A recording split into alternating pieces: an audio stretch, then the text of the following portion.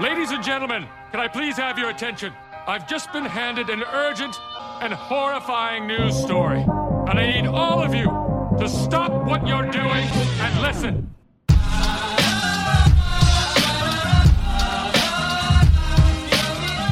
Hey everybody, this is Bill Manning. This is Studio C41. I have the gang with me. We'll go ahead and go around the table. Hello, I'm Kevin Terrell. I'm here again. And also with me is... Hey, thanks. Steven Wallace here. And last but not least... It's just me again. It's Michael. Well, we are going to dive into it. We have a lot to discuss tonight. We are going to be talking about a certain type of film that has been very emotional to a lot of photographers. It has been around for 75 years before it was discontinued. They wrote songs about it. They have named state parks after it. We are talking about Kodachrome. Kodachrome has a very, very interesting history. You know, Kodachrome has been known for more so the history that has been tied to it. World War II photos, your 1930s celebrities, you know, there's such a wide gamut of history that has been captured in color that has completely changed our perception of history.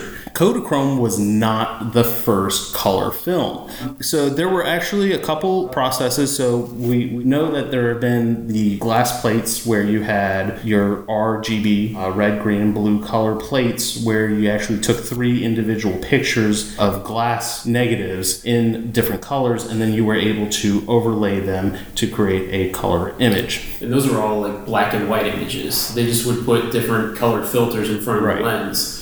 And you can just still do the same thing, even if you have color filters now. Or, I mean, if you take an image in Photoshop, you can separate out if you have red, green, and blue, and you start taking away those layers, and all of a sudden just the red layer is black and white, or just the blue layer is black and white. So there were actually 2 other colors, or 2 color processes. These were actually considered additive methods. You had the Kodachrome process and I'm most likely going to pronounce this incorrectly, but Defacolor.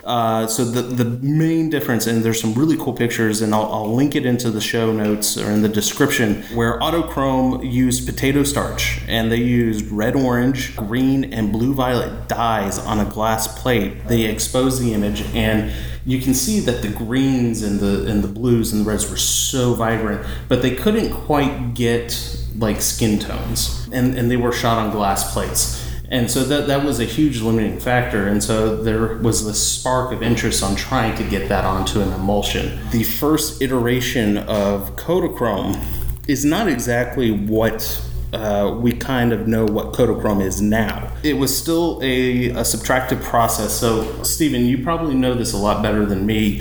Can you go in and dive into what exactly is the difference between a subtractive process and an additive process? A subtractive process, you basically are bleaching away and removing unused parts of color. With an additive process, you're actually forming the color dyes onto the parts that are recording that color in the process. There you go. Yep. Glass plates and everything were very difficult to move around, and so a lot of people were trying to figure out an emulsion. So Kodachrome originally was developed by a gentleman named John Capstaff, who actually used a blue-green and red-orange glass plate negatives, and it actually had an emulsion sandwiched in between those 2 glass plates. But we're still dealing with like glass plates at that time. So it wasn't until we fast forward into like the 1930s where we actually had 2 guys, Leopold Godsky Jr. and Leopold Mans. They were actually university-trained scientists, but they were actually professional musicians. So they actually came out with a 3-layer red, green, blue process, and that is where Kodak actually went and borrowed the name from Kodachrome. My assumption is to compete with, at the time, Kodachrome, because Kodachrome was starting to gain some popularity at that point because there really wasn't any other color process. And that came out in April 15th, 1935. With a whopping blazing speed of ISO 10. What? Yep, and let's see here, and that came in 16 millimeter film. That was primarily movie film, they were trying to market into the motion picture. They were trying to really change how a movie was made, and so that's what their target market was. It wasn't until 1936 really until they really came out with 8 millimeter 35 millimeter, and honestly a format that I've never heard of, called 828, and that was more for still camera. So we're going to fast forward a little bit. There's some amazing photos that were taken at that time still. Stephen, you actually have an amazing book that I had a chance to just kind of glimpse through that took place in the 1930s. I think the starting point was 1939, and then it kind of led up for this time period from 1959 on Kodachrome. And so that was really, I guess, the era before Kodachrome 2 came out. So what exactly is that book that you got there? Yeah, so this is a book, honestly, I found, I want to say it was probably even like in the bargain section at a Barnes & Noble, or might have even been Borders back That's in the day. amazing that you even saw that. Yeah, and it was just one of the best, cheapest books I ever picked up. It's called Kodachrome, The American Invention of Our World. Ellis Ripper, Rijper, put it together. It's a collection of images, mostly medium and large format. It talks a little bit about the history, kind of like you were saying, like the iconic status of Kodachrome, but just the print quality and plates they used in here. There's images of Eleanor Roosevelt, Eisenhower. There's a picture of like Stalin, FDR, and Winston Churchill sitting together at Yalta that looks like it could have been taken 10 years ago instead of 70 years ago. So it's amazing, and like how well some of these images have held up. Yeah, it really, and this really changed my perspective on history, because we're so used to seeing like war movies on History Channel and stuff like that, where you have black and white. Probably in the late 2000s, we started seeing History Channel put out like color. What was that series, World War II in color? Oh, it's a great series. Oh my gosh. Yeah. And it really, it just completely changes your perspective on history. I think we have become so insensitive to color that, it's such a norm now. We have it in digital sensors and everything, and even color film these days, that we just go, oh yeah, that we tie that to today's standards. But when you go and look back at your textbooks and stuff like that, and you just see black and white images, and then you see it in color, and we're not even talking about the process where they editors go in and then colorize it. It just totally changes your perspective on history, and it really kind of brings it all together. I think, sure. Yeah. In the photographic process, no matter how good things get, how great, how accurate digital imaging will get, there's always that layer of separation. I think in studying history, you sometimes forget, no, this is the same world that happened in is the world in which I currently live. Yeah, there's color photos of like atom bomb testing in this book and stuff too. So it's a beautiful window on this history, this time period. Yeah, so it's an amazing book. I just glanced through it. I'm totally convinced I'm going to buy that book. For the listeners, I will find the ISBN number for it and all that stuff, and I'll include it in the description, the show notes, to make sure that you guys are able to get it, because there's certain photographers, of course Ansel Adams is on my shelf, Josef Karsh is on my shelf. There's just certain books. I think you have to have a photography book that you can refer to for inspiration, because we all hit that area where I'm kind of just like, oh man, I'm just not feeling it. I really am looking for something that can just inspire me. And yeah, you can dive into Instagram and stuff like that, but I find my true inspiration in books. So we're going to fast forward a little bit, and we actually come into Kodachrome 2, which was released in 1961. Speeds were more than doubled from 10 to 20 freaking 5. Mm-hmm. And then 62, they introduced ISO 64. Around that time, they also transitioned into what we know as the K14 process. Woo! It was actually a very, very complex process. It was not very friendly to the environment. Partly what made the Kodachrome process even more difficult as we progressed through time, became more environmentally conscious. And so it made it a little bit harder for Kodak. The overallness of Kodachrome, and the fact that it wasn't environmentally friendly, but it was produced different colors and it was more stable over longer periods of time and stuff like that, was the way we used to sell it anyway. Yeah, I know for me working in the lab too, I think we get people bringing in boxes of old slides, and you'd immediately tell the difference between like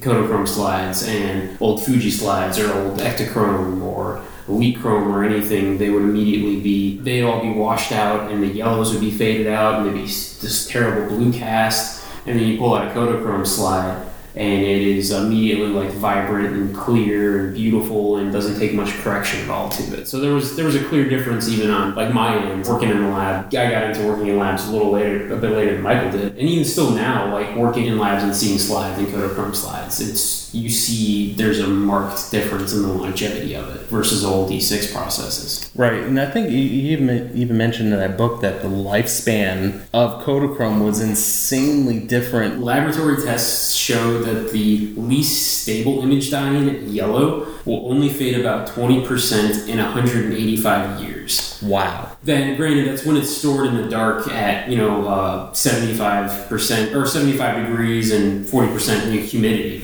Michael, I'm sure you have people that are coming in pretty frequently with like Kodachrome slides that are just like, hey, I found this in my dad's attic or something like that, and I just want to get these scanned. I mean, do you frequently see stuff like that? We get a lot of slides, and we can tell the difference between Kodachrome and Ektachrome, like especially early Ektachrome. Early slide, the E series, the different series and stuff, you want to reagent with a red light and right. all this stuff, and they didn't hold up very well. It wasn't until E6 that they got a more stable, more environmentally friendly process to it.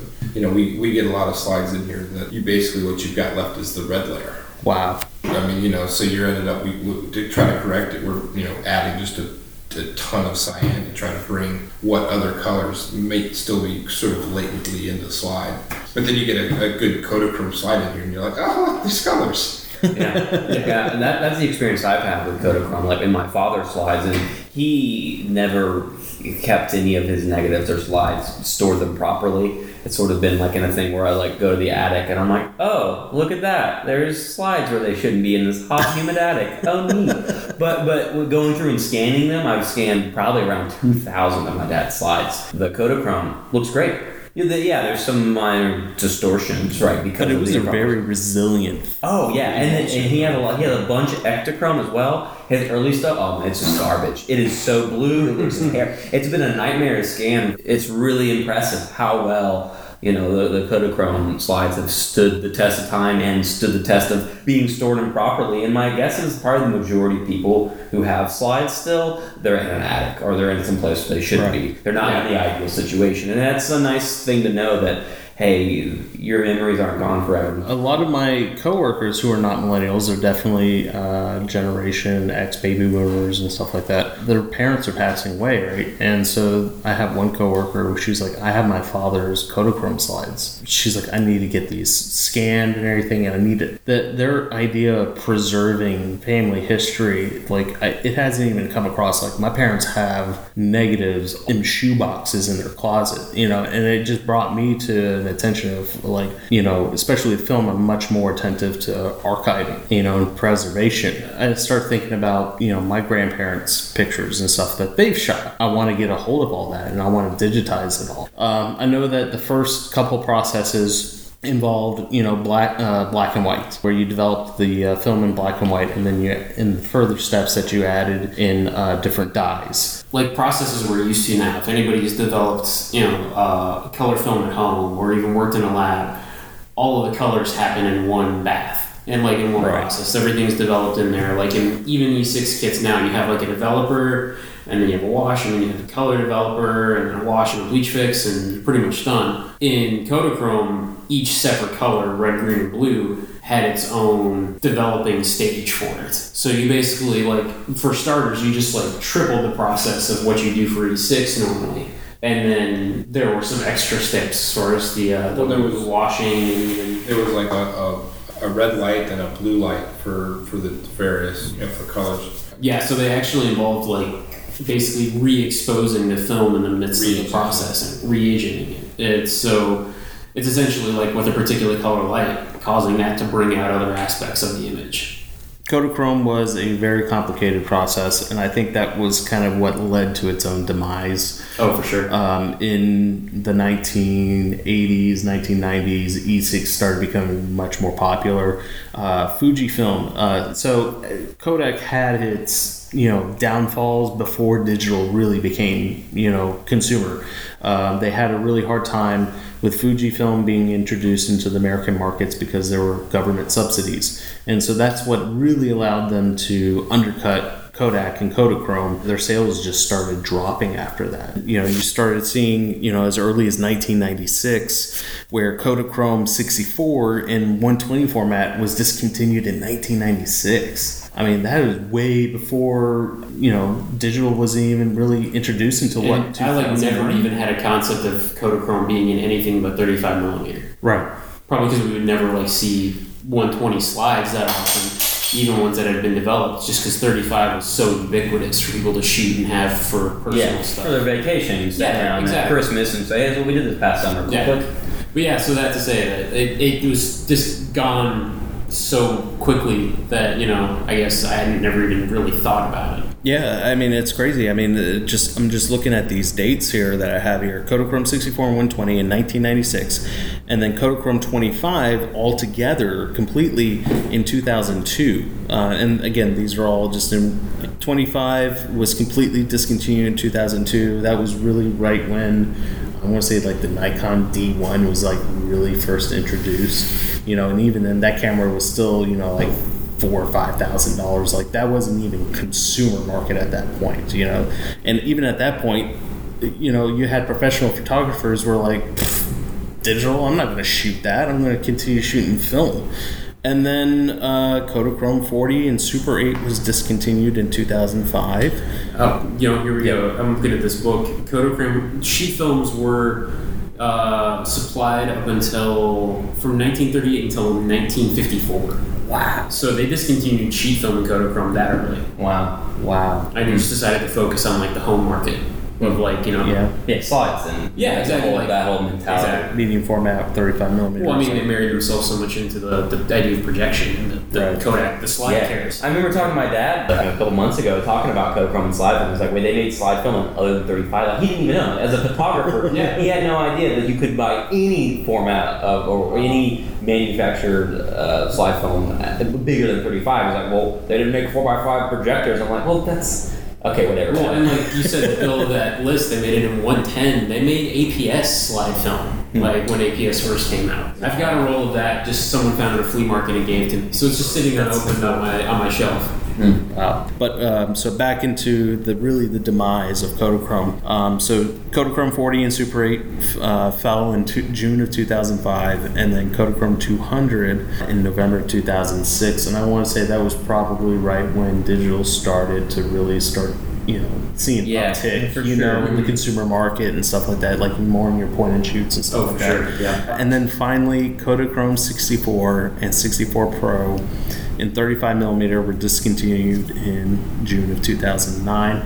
And there is one gentleman who officially owns the title of shooting the last roll of Kodachrome off the production line, and that is Steve McCurry. And Steve McCurry is most known for his National Geographic work, most notably known for Afghan Girl, and that image just from what I've read, it was, some people had considered it the modern day Mona Lisa. A girl's wearing a headscarf and just the most piercing blue eyes. So I think we've all seen that image, whether we realize it or not. That it was that Steve McCurry picture. Yeah, his whole body of work in general is extremely impressive. Oh, absolutely.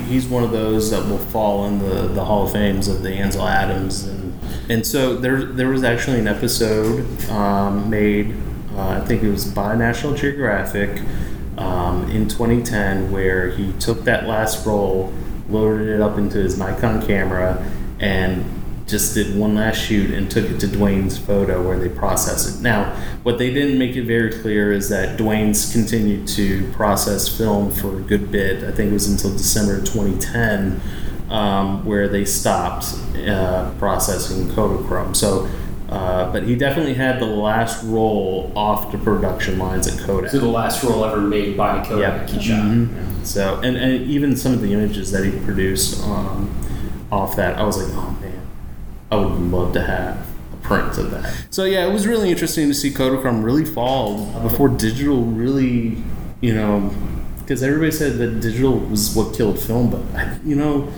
specifically for Kodachrome, I want to say it's not true.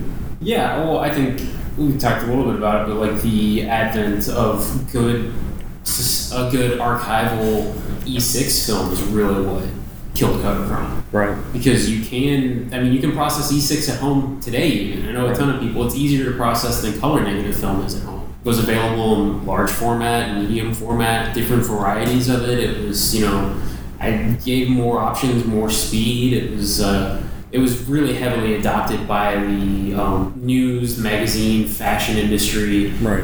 As kind of a standard. There were companies. I did when I was in school, I did a tour of a studio. And this was just in 2008, maybe, of a studio here in Atlanta that does a lot of work for commercial work for like Home Depot and places, and they had some clients who still wanted stuff shot on slide film, even 2008, because that was their workflow. Right. So all that to say that all of that like just kind of usurped out of that, and then people weren't. Even when I was a kid, we never looked at slides. We had printed pictures. So Right. I think it's a mix of E6 and also ready availability of printed photos at home. Oh yeah, Because you didn't need a projector to look at it anymore. Well, and society was heading into a direction where we want it faster, we want it now, and that instant gratification process where, Kodachrome, you were still having to send it out to K-Labs. You couldn't get that in a 1 hour lab. Right, exactly. So, and I think that was kind of leading up to, now digital, you can look on the back of your camera and go, yep, that was exposed correctly, or no, I need to, increase exposure, decrease it, or whatnot. So, but I had an interesting run-in with somebody at the High Museum. So I was done looking at the exhibit. I was done seeing Andy Warhol, which if you haven't seen Andy Warhol's exhibit, you have to. I mean, if you have any appreciation for art, you have to go see Andy Warhol. I hate Andy Warhol. But here's the thing: like his work may not be appealing to you. Exactly. But he was as a movement, like the whole pop art movement, absolutely. and like what he actually established. I like what was a result and what he influenced much more than Warhol's work himself. Yeah. So there's that. Yeah. So, but after the whole bit, they actually have like what do you want to call it? It's a gift shop. They had an awesome selection of photography books. There was one book on the F64 group and everything. Yes. And I was like, oh my gosh, I'm flipping through it, and I had my rangefinder that Michael has been so kind to let me borrow here. Guy walks up to me, and I have, so it's a Canon QL17 G3, but I actually have a Mamiya strap. And the guy's like, what kind of Mamiya is that? So we actually had a really great conversation. He was telling me about how he shot film. He was an older gentleman, and then I kind of realized, I was like, I need to ask him about what his thoughts are on Kodachrome. Guy said, you really don't realize how much you love something until you lost it. He just went into talking about just how awesome the colors were and everything, and how it competed in aspects, if you expose it right and everything, how it competed to digital in many ways. Just in talking to him, I realized just how passionate he was about Kodachrome. I mean, I just said one word. I couldn't believe it, and this guy just kept going on for like 15 minutes. But it was just absolutely amazing to see that it really was something that people were just so passionate about. I downloaded Paul Simon's Kodachrome, and I listened to it. Oh God, at least 100 times, just listening to the lyrics, give me the blue skies, give me the greens of summer. It was just absolutely amazing to see how we kind of missed out. I never really shot it. What really triggered me to do this episode on Kodachrome was somebody posted on the forums saying, hey, I found this in a camera that I bought at a flea market. What can I do with it? And then people started commenting on it and saying, oh, well, maybe you can try to process it in C41 or E6. And I'm like, let me ask Michael on that one, because I didn't even know. And, I didn't know if you could cross-process it. So technically, you can't. It's not even compatible. Essentially, it's a black and white film that you add all the crap later. So, essentially, there's places like FilmRescue.com. I think Rocky Mountain Photo are processing Kodachrome as a black and white film. I love the irony there. That's one of the greatest color films ever. And it's death. Yeah. You get black and white. And at that point, I mean, there may be some images you're like, well, I need to have this. Well, yeah, I mean, that's the thing where, Bill, you were talking about there's images, just latent images on this film that you could have found in like a loved one's house or something, and you want to be able to see it. That at the very least you can get an image out of it in black and white, but it doesn't come out bad. And I've only ever seen images online. I've never actually held one in my hand to actually see what it looks like. But the scans, but the scans, as long as it was a decent start off with. They're really not bad for probably how old some of these images are. As far as black and whites go. It's pretty good. It's pretty good. Like, find yourself a cheap roll of Kodachrome somewhere. I got two at home. Shoot it and get it processed as black and white. Yeah, well, it's 25. Well, I'd probably rate it like 4 stops over. Worth a shot, man. Yeah. Just bracket the entire roll, man. Do you have like an ISO 5 on your camera? Well, my light meter goes down to ISO 3, but it bombs out at 6. That's right. That's, yeah, bummer. Just bracket everything. You'll get like 4 usable images out of it. Yeah. It'd be so wasteful on Kodachrome though. Like I would totally get it if it was like it's also the most expensive Kodachrome you'll ever buy too, because I'm not sure. I can't quote price for Bible and verse from like what film rescues charging, but I don't think it's cheap. Okay, so I found the blog here, Defo Bloggrapher. This was actually a relatively recent post. It was in January 2017 by a photographer named Kelly Shane Fuller. He is actually trying to figure out how to color process Kodachrome on his own. In this paragraph, he says, I would say that I've got it about 80% of the way. I'll flat out tell you my results aren't perfect. Currently, they're not quite as saturated as Kodachrome typically is, but I'm tweaking my process constantly and I get a little closer every time. Recently, I've gotten some advice from an amazing former Kodak engineer who worked on the original Kodachrome and got some tips to get closer results. All that to say, I feel like I'm in the realm of good enough, though it's not 100%. That's pretty cool. That's dedication too. Yeah, no kidding, man. Yeah, so a lot of respect. If that guy actually like gets to a point where he's like, just send your Kodachrome to me, but I can't promise. Oh, I'd do it. Dude, I would do it. I think he's in the film photographers Facebook group. Like, there's a bigger group than the Atlanta I think I one. remember seeing that come up in there at least. So it was interesting. You know, what really pushed me to kind of do this episode is I don't know much about Kodachrome, and I just like to research stuff in general, and then realize that a lot of other people just don't really know that much about it, other than the people that did shoot it that are in a generation that, you know, to a point where there may not be knowledge passed down, you know, and it's really sad to really think about that. It is. It's also, I mean, we talked a little bit about it, but for so many people, that film is their childhood. It's their life. It's like, you know, their important moments that were documented on Kodachrome. And I think that's why there's such a visceral reaction to it still. Like, I can't tell you how many times I see stuff posted by Kodak Alaris or Eastman Kodak now. Even like people like I know who work at Kodak, and somebody will be like, bring back Kodak. Like that's the first thing that somebody posts on it. Regardless of it. It's like just become that like rallying cry, like Freebird is the equivalent. It really is. Bring back Kodachrome. Even at a convention, people were talking about. Granted, it was, you know, the buzz thing. It was just after Ektachrome was announced, and of course they dropped in there. CEO of Kodak dropped in there that like, oh well, we might think about Kodachrome. You know? Oh my gosh, that actually probably picked up more press than the actual Ektachrome being coming back. Seriously? Steve Overman just even mentioning, he's like, oh yeah, we're investigating and bringing Kodachrome back, and like literally the whole world went.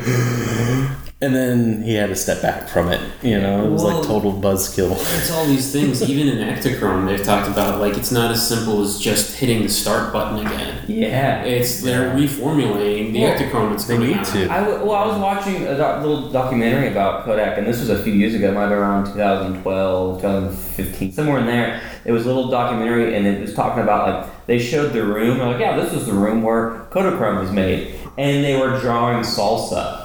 You know? And like, that's hilarious. Also really sad. Yeah. But like, that's the reality. It's like, these machines, they may have them. I mean, I don't know. I'm not an expert on the intricacies of the inner working of the Kodak factory. But I would imagine like, they're like, well, bye, and trash some of it. Obviously, they've saved some things, duh. But, like you're saying, it's not just like, oh, let's walk in the room, turn on the light, hit the switch, and bam, we got slide film. Right. So many of these, it's what happened with Polaroid and everything, too.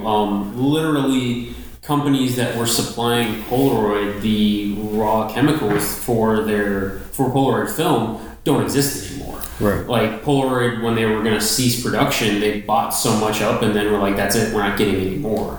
And they can't get any more. That's why Impossible Project had to start from square one. And that'd be the same thing even with Kodachrome. I'm sure some of the components that were used in the film don't exist anymore. Right. Or aren't, they'd have to be reformulated. So even if they were to come out with a Kodachrome tomorrow, it wouldn't be the same. Mm-hmm. But it's like the Ektachrome that's coming out right now. It's not going to...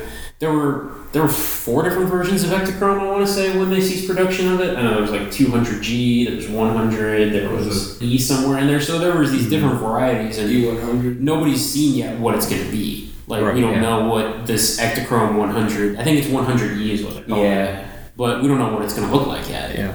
Yeah. And I'm totally going to be opening the can of worms thing. I'm probably going to be the only person on this side of the table. But I think it would be absolutely cool if Kodak said, you know what, we're going to try to come up with Kodachrome, like the colors, and reproduce all the colors in an E6 process. My perception on it is that, the K14 process is a process that I kind of look at and go, it's probably too difficult to reformulate or something along those lines. It's too much research and development other than tweaking colors and then coming up with an E6 process and then coming out with something called like Kodachrome 3, whereas it's a new generation of that color that people are so drawn towards in Kodachrome. So, but I mean... I think people would... there'd be riots in the streets. I mean, honestly, when it comes down to it. Like, at least among the old school photographers, people who have... Or even, like, some of us who've never shot a roll of actual real Kodachrome. Sure.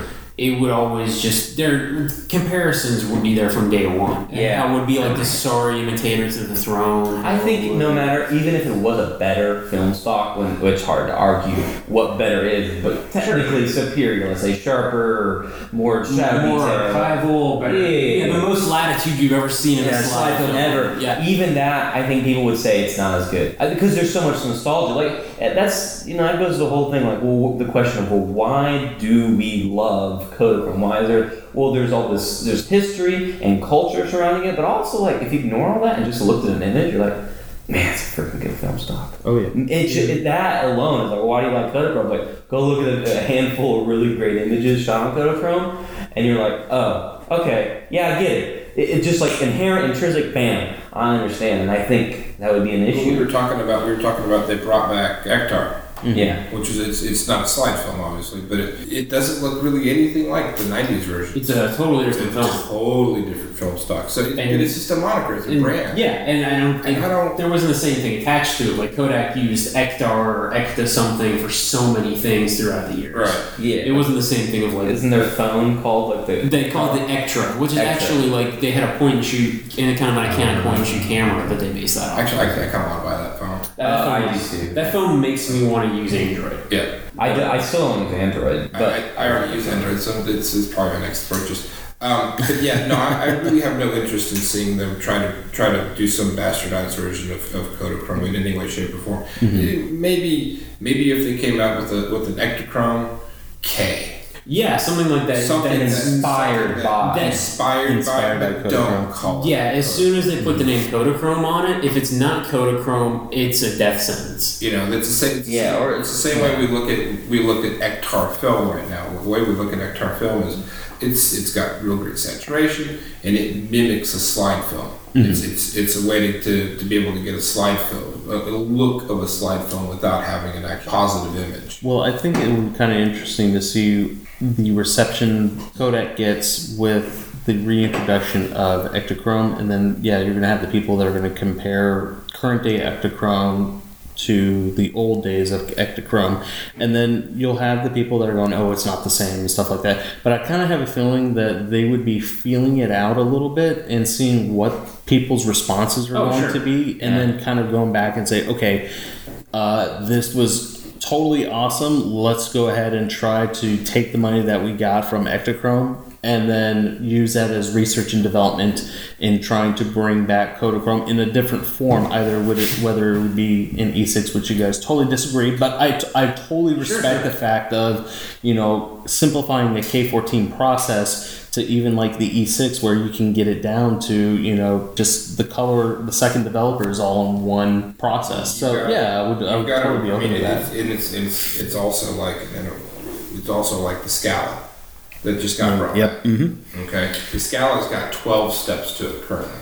Yeah, and I'm like, if we should do a separate episode just about slide film in general. Oh, absolutely. Which I would love to talk more about this. But like Agfa Scala was a black and white slide film that was discontinued when Agfa pretty much went away. There's stuff being made under an Agfa brand now by like Adox and do you know what process the Scala is in? The original Scala was a proprietary process. Oh. Like because I fell in love with slides and black and white, and like there's a black and white slide film. I want to shoot that. There were 2 labs in the States. One was in Florida, and you bought prepaid mailers for it, and you sent it to them, and they were the only place that did it. And then they stopped production of Scala. The labs all closed down. Really, it was a precursor to what happened with Kodachrome, basically. But it's such a beautiful film. And now Adox has a branded film that has that Scala moniker on it. And there's a foam-pan, home process that you can get.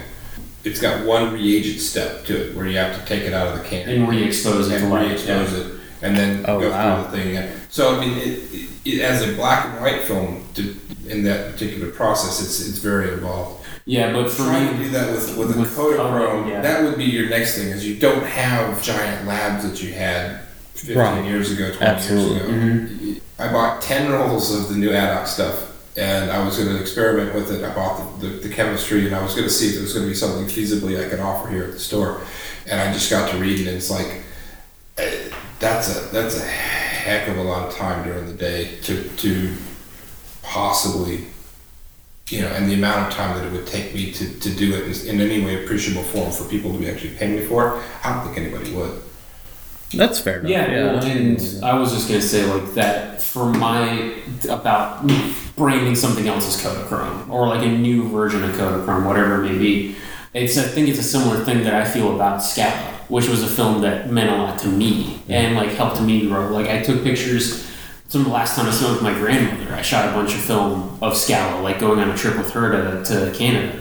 And I love those images. There's so much, even of that time in my life, attached to it. I shot a roll of the new Scala that Michael gave me, actually, and a roll of Scala I had sitting in my fridge for about 10 years to this lab called DR5 that does black and white slide film processing. And they can do almost any film emulsion in a black and white slide. So I've got my film out there. And I'm waiting to see how it comes back. And if it doesn't match up to what this original Scala was, I'm probably never going to shoot another roll of it. Just because I want that feeling. But there was something about it. They used cardboard mounts. It had like official branding on the box when you got it back from this lab in Florida. It was like everything about it. Just like those Kodachrome slides. You look at the old, they've got the Kodak logo on them. It says Kodachrome specifically. There's something about that. In red. Versus, and it was just so, everything about it was so tangible. And so there's so much, it's so much bigger than just the images. There's major brand recognition with Kodak, obviously. I mean, it's still one of the world's most recognized brands. Yeah, absolutely. Even though it's, it had a fall. But and then you have that, and then you have Kodachrome, like it's their thing. You could ask somebody what Vericolor 3 is, or what? You're like, hey, what's Portrait 400? You ask them off the street, they're like, I don't know what that means. You say, what's Kodachrome? Anybody virtually, you run into on a daily basis, knows Kodachrome. So it's this thing that is bloomed and is a great summary of, I just don't want Kodachrome to turn into some sort of bastardized, sort of brand name. For sure. Yeah, something just to make, make money. We'd run it back finally. Like putting, fair enough. Like putting a Polaroid brand name on like crappy digital cameras or TVs or The last bit about Kodachrome that I found interesting at the last second amongst all of my research is that there is a movie. I found this on the IMDb. There is actually a movie scheduled for sometime in 2017. I couldn't really find much more information on it, but the movie is called Kodachrome, and the premise of it is called Set During the final days of the admired photo development system known as Kodachrome, a father and son hit the road in order to reach the Kansas Photo Lab before it closes its doors for good. Before we kind of comment on that, it says the status is in post-production, but I did find it on a different website that it was something along the lines that the father was dying. I'm not terribly familiar with the names except for one. So the stars in this movie, Elizabeth Olsen, Ed Harris. Ed Harris is a total badass. Elizabeth Olsen is a badass. Is she? She's a Scarlet Witch in the Avengers movie. Yeah, she's awesome. Okay. And then Jason Sudeikis. Yeah, Jason Sudeikis. Yeah. So That's a solid cast. That's really good. that's pretty much it. I'm really excited to see what they're going to put out on that. It is scheduled to release in the U.S. sometime in this year, and then the filming location, Toronto, Ontario. Oh, you mean Ontario? Ontario. Because my tongue totally screwed up on that, but I'm gonna accept it. But so yeah, that's really interesting as far as what's going to happen. But And that's actually interesting because there's a lot of Ontario that could be an analog for Kansas. Also, there's tax incentives. There is absolutely tax That's why they're there. And there's poutine. No, that's all you need to make a movie. That's all Tax you need. incentives and poutine. And there you go. Movie magic. That's right. so, but If anyone knows of a quality poutine in the city of Atlanta, please let us know. that's pretty much it, guys. I had a lot of fun researching this. I had a blast talking about this to the group. I think what would be cool, even because so much of what Kodachrome is so personal. I don't know if anybody wants to comment on Facebook or wherever else about their own stories or experiences with Kodachrome. I think it'd be really cool to hear it and even Absolutely. sharing it. Yeah, that'd be great. I'm just going to totally derail everything. I just came across an article. Japan Camera Hunter is making Street Pan 400 in 120 medium format. Yes, they announced it a little while ago, but you finally taking pre-orders for it. Yes, pre-orders are available. Okay, I'm sorry. I totally that was just No, you're Great. good, man. totally. Sneak I it just in saw that article throw up there, but wow, more that's so film coming exciting. to the market is always a good thing. Oh man! All right, guys. Well, thank you for coming in and joining us as we discuss Kodachrome. Also, I forgot to mention Kevin is also going to be a regular. We just had so much fun with him last episode. And plus, he brings our beard quotient up to Yeah. Yeah, it was a pleasure, and I appreciate hanging out with you guys. Glad to have you here, man. All right, guys. Well, thanks again for joining us. Comment on Kodachrome on any outlet. We're on Facebook, on YouTube. So Do we have a MySpace page yet, though? Let's do it. Either that or a live journal, one of the two. Or Xanga, or Yes. X-Xanga. Yes. 5th grade, I had Xanga. Woo! Dude, that was senior high school. I had a Zanga. oh man! I was also born in 95, so. I'm going home. All right. Good night, everybody, and we will leave it on that bombshell. Good night.